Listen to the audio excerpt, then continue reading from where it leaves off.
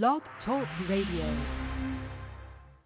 The topics and opinions expressed in the following show are solely those of the host and their guests and not those of W4CY Radio, its employees, or affiliates. We make no recommendations or endorsements for radio show programs, services, or products mentioned on air or on our web. No liability, explicit or implied, shall be extended to W4CY Radio or its employees or affiliates. Any questions or comments should be directed to those show hosts. Thank you for choosing W4CY Radio.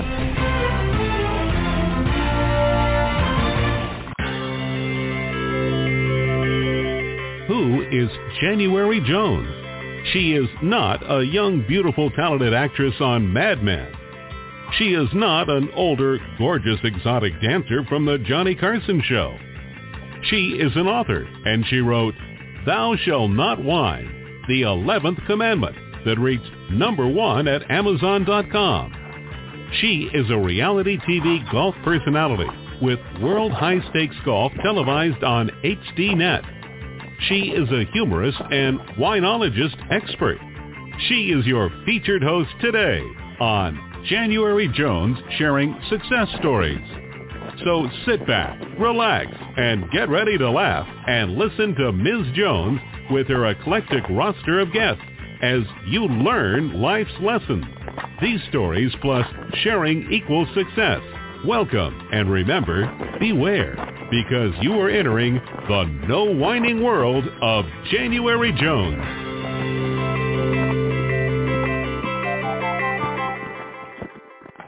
Hello, I'm January Jones, and I'd like to welcome you to our podcast today. Now for my listeners, let me ask you a question. Would you like to learn what it's like to be an internationally known author and speaker during this pandemic? Have you ever wondered what it would take to be a transformational coach? Do you even know what a transformational coach is? Well, we're going to find out today. Can you imagine what it is, his latest book, and what it took to write a book called Quantum Leap Thinking? Yes, the book is entitled Quantum Leap Thinking. Have you ever wanted to meet a real live actor and a transformational coach all in one? Now you can meet someone who has walked the walk, and now he is going to talk the talk with us. If you can answer yes or maybe to any of the questions I've asked, then you are in the right place, and I would like to welcome you to January Jones Sharing Success Stories. So now it's time. Sit back, relax, get yourself some wine, get some cheese and crackers, and join me in the no wine zone. Now let me tell you a little bit about my guest today. He is a true Renaissance man, speaker, coach, philosopher, clinical hypnotist, actor, award-winning performer, and best-selling author. He delivers a message of unlimited possibilities, passion, love, fun, and adventure. He is a living example of the creativity of the human mind at work and his mission to educate and entertain people. It's my pleasure to welcome back again to the show, James Mates. Hi, James. How are you doing? Hi. I am very good. Thank you. We've had our struggle getting on the air today, but now that we're here, let's make the most of our time. Let me ask you a question. How has the pandemic affected you, your career, and your life with Susan? What's the pandemic been like for you? Well, it took a lot of adjustment, but I'll tell you the upside of the pandemic is I have gotten more writing done on a new book than I ever could have had without the pandemic. And I've been very blessed in my speaking career and my other careers, and they are multiple, that I'm comfortable, so I'm not like I was back in the 70s as a hungry actor doing soap operas. Okay. So the pandemic has helped you in that you found more time. I think that's happened for a lot of people. I think it's been a tragedy, but then as we work our way through it, it's becoming a blessing in many ways. What's your favorite part of your career now during this pandemic time? I would say writing, but I certainly miss being in front of an audience. I think my first appearance in front of an audience was when I was 6 years old playing Dorothy in The Wizard of Oz. And then I got my first magic set when I was about 10. And I did my first show with all the neighbors for 10 cents. And the first thing I did was to say, choose a card. And I fell, and the cards went all over the audience. And I ran away, and my mother had to return all the dimes. Well, you have so many careers, so many successful careers. It's hard to keep track of it all. What do you feel is the theme that connects these careers one to each other throughout your lifetime? I will answer that by going backwards. I was trained as an actor, so I still am. I love, because acting, especially on film, allows you to express the deepest truth possible doing a character. Most people think that acting is pretending, but it really isn't. So from an actor, I became a clinical hypnotist, which I've never stopped. I became a stage hypnotist. And then after that, people wanted, I was doing so many stage shows, and they were very ethical. They weren't nightclub, that people say, well, can you do something else? Can you do a seminar? I said, oh, well, of course. That's one of my big feelings, is always say yes. So I developed a seminar called Positive Self-Image Training. That morphed into one called Choices. And then later in 82, I added another career, which was speaking to corporations. And I had to totally reinvent what I was doing. And that prompted the 14-year writing Quantum Leap Thinking. And then that was a wonderful time, because I traveled all over the world many times. And it allowed me, honestly, financial freedom. I never expected it. And then after being that, an actor. Listen, actors, I know. Listen, I've got two acting friends. One will remain nameless. One is Tony Hopkins. Anthony Hopkins. So I don't think he'll ever have to worry about money. So the theme with everything I've ever done, and I didn't know it till later, by the way, why I was driven, because the light in people's eyes when they became aware of their thinking and discovered that they could actually transform their behavior, which we'll get to that word in a moment. Yes. That was the highest of the highs, better than the applause. Now, going back in the 70s and 80s when I was doing 250 shows a year at universities and art centers, I still get letters from people saying, you opened up my thinking to me. You showed on that stage that I could use my subconscious to change or transform my behavior. And that's a through line to everything I do. Yeah. What a wonderful thing to have that as part of what you're able to help people achieve. In this crazy mixed up pandemic world that we're all trying to live in and get through, how do you stay grounded? How do you yourself stay grounded? Well, I have a vegetable garden that is 25 feet by 20 feet, and the hours with my bad knees I have planted alone and weeded alone. It's like I'm very big and have been since a child. Hiking, Boy Scouts, Cub Scouts, Boy Scouts, Explorer Scouts, is being outside and being in the earth. So that's one part of it. The second part is you know my wife well. Yes. She's a movie critic. She is my best friend in the world, and we never get bored. We were talking about this last night. I said, shouldn't we just be a little bored with each other? Maybe, I don't know, maybe that. But it's true. And the other thing is I would every day during the pandemic, maybe I missed 1 or 2 days, I would call someone that I knew or go back in my files with hundreds of clients that I worked with. I would make one call and just say, hi. And they would be so shocked that I was calling. And they said, why are you calling? I said, I don't want anything. I'm just in this world today. I guess I'm checking up on you. And, it's okay to tell me you're in terrible spirits. It's okay to tell me anything. And it works. And by the way, it works for everyone. And I suggest it strongly because people have a tendency, have had a tendency to pull away from people in this time. And that's just the opposite. We don't have to be physically present. Yeah. But we can be present. Yes.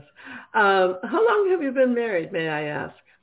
Well, let me go back to the beginning. I was married for 16 years to a wonderful, my late ex-wife, for 16 years, a wonderful actress, a wonderful Broadway actress, film actress, so forth. I met Susan, I think, 36 years ago, and we became friends.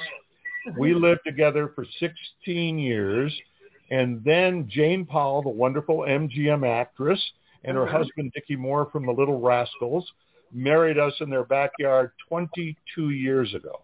Oh, wonderful. I know it's a beautiful love story. Now, during this difficult time, what suggestions would you make to my listeners, ways that they can reduce the stress in their life during this time? Well, there are a lot of answers. Let me just pick the most practical one. People, this is a generalization, and I apologize for that in advance, but I will tell you a little story.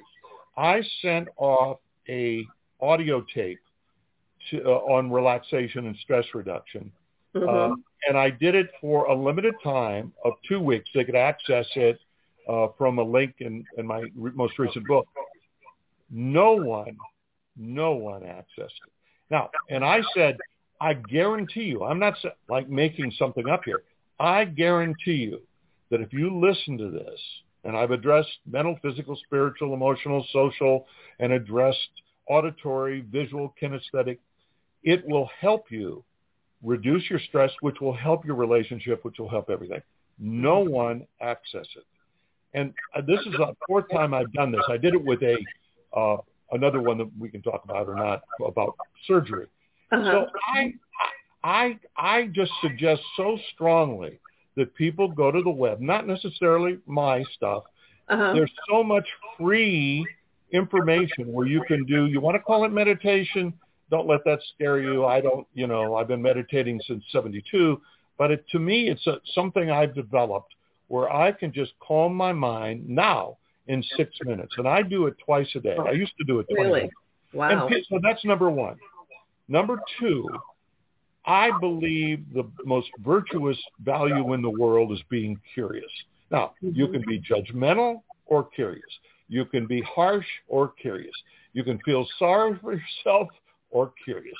So curiosity and reading is a blessing to me.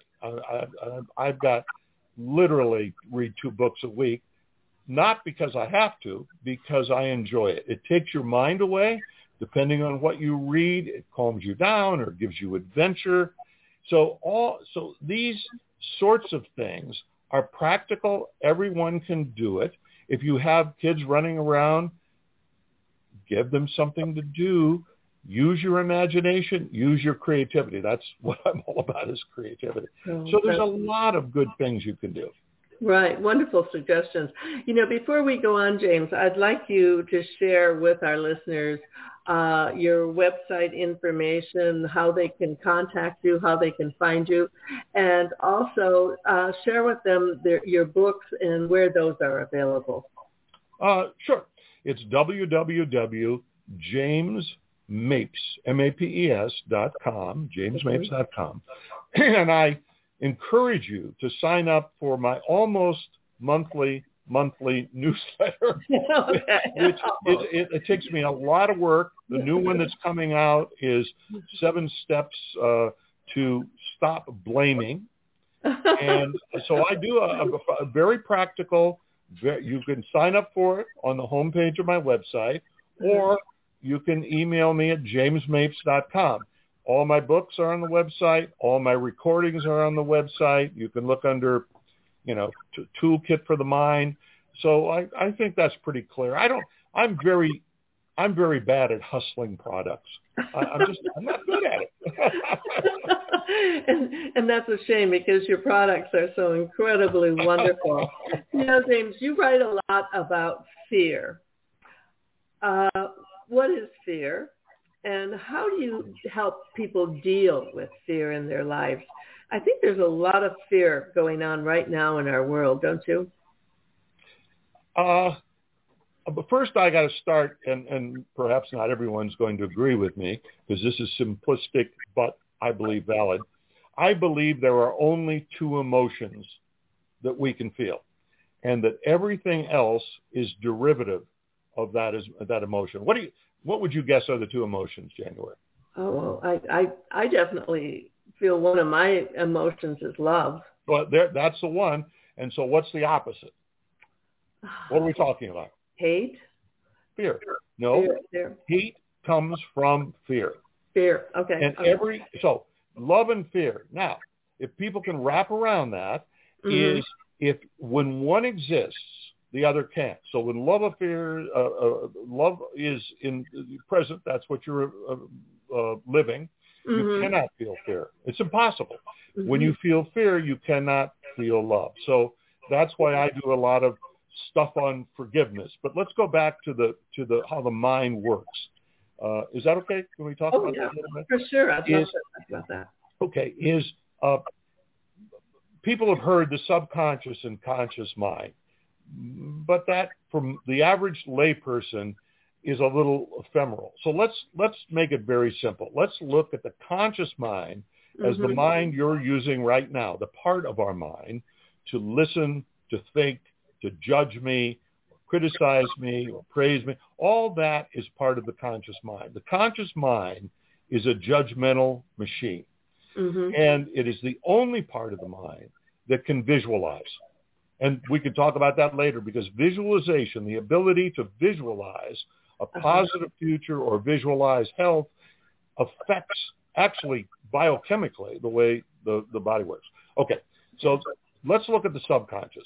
The subconscious, number one, you have to remember this, does not think. And that's hard for people to say, what do you mean it doesn't? Well, it doesn't think. No. It is the center of our emotions, our memories, our genetic memories, as well as our program memories. And most children are programmed by the time they're 6. And a lot of fear comes from there. So the subconscious, the big part, I think I did this on one of your shows where I said, imagine biting a lemon. And I talk about the qualities of a lemon. It's bumpy. It smells like a lemon. And I cut it in half and I drip the juice and I say, I'm going to take a bite out of it. Pretend you're biting a lemon.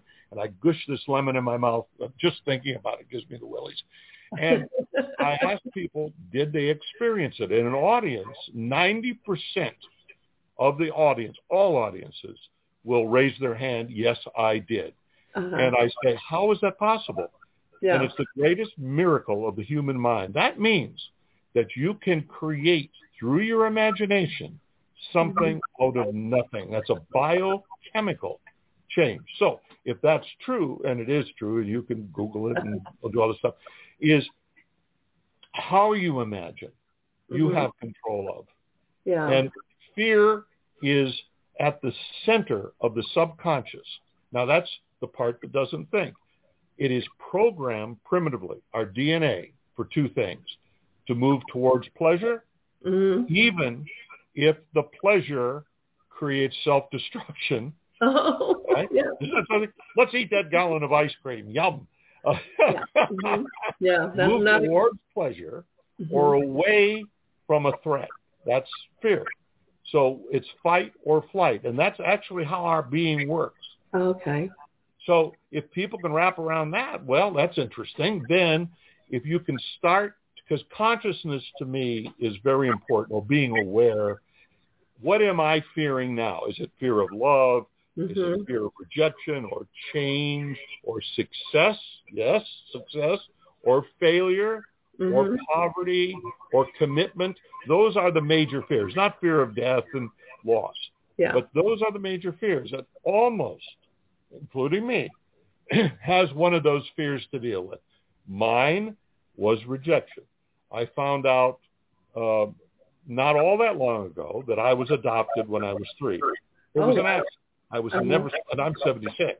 So that's really a shock to your system. Wow. And so when my mother, I found out, made that divorce happen because of logical things, I was programmed for fear of rejection. And I've had to work on it all my life. Maybe that's why I'm an entertainer. I love getting applause. Right? Yeah. But I had to be very careful because people that are afraid or have fear often create the fear. So, for example, if you're afraid of rejection, I don't talk just for everybody's afraid of rejection, but say it determines your choices in life. Well, then, that may mean that subconsciously you reject somebody before he or she rejects you, or you isolate yourself, because if you're isolated, you can't be rejected. So, but you don't know you're doing that, which is important to know. Or you reject someone before he or she rejects you. Yeah, that happens a lot. Yep, and then you can say, "Oh, poor me," but and that, because that then becomes the rationalization. But it's the same: rejection, change, success, failure, commitment, poverty. So be aware, and be aware of your actions during this. What choices? What do you say? What do you do that is not coming from love? If it's coming from fear, I'm not saying it's wrong. I'm just saying, look at your life. What don't you have that you want? We just have a short time left. You are an Imaginologist, and your recent book is, I love the title, Imagine That, because I think about that a lot with all these things going on. What does it, to be an Imaginologist, what does that mean, and how does that fit into our life? Well, somebody asked me what I am, and it's, try to explain all my careers. They go, "You must not be good at anything." My playground has always been and will always be the imagination. My knowledge it's the one area it's extensive in, is how the imagination heals us. One of my programs, and I'll make this very quick, is pre-surgery patients, is how do you help people get through the fear of surgery, because it works against them.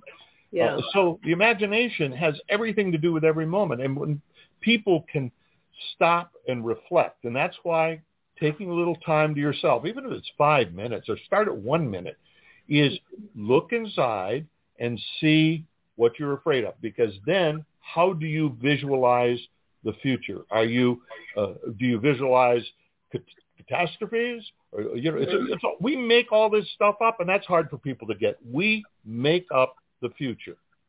Yeah, the future is ours. That is so hard for a lot of people to grasp and to get a hold of, and to make it a part of their life. You're a very positive person. And that's why I enjoy having you on the show so much, because you spread goodwill and good cheer and positivity. Were you always this positive about life? No. I was so afraid as a child. I got beat up and depantsed all the time in school. And I mean all school. I have no good memories of, I do now, because I've contacted a couple of my old high school friends. But I allowed myself to be bullied. I thought everybody should be nice to everybody, and next thing I know, my pants were hanging in a tree, or I was beat up. Yeah. So I think when I started this was 19. Let me just think for a second. Really started this where my knowledge was growing.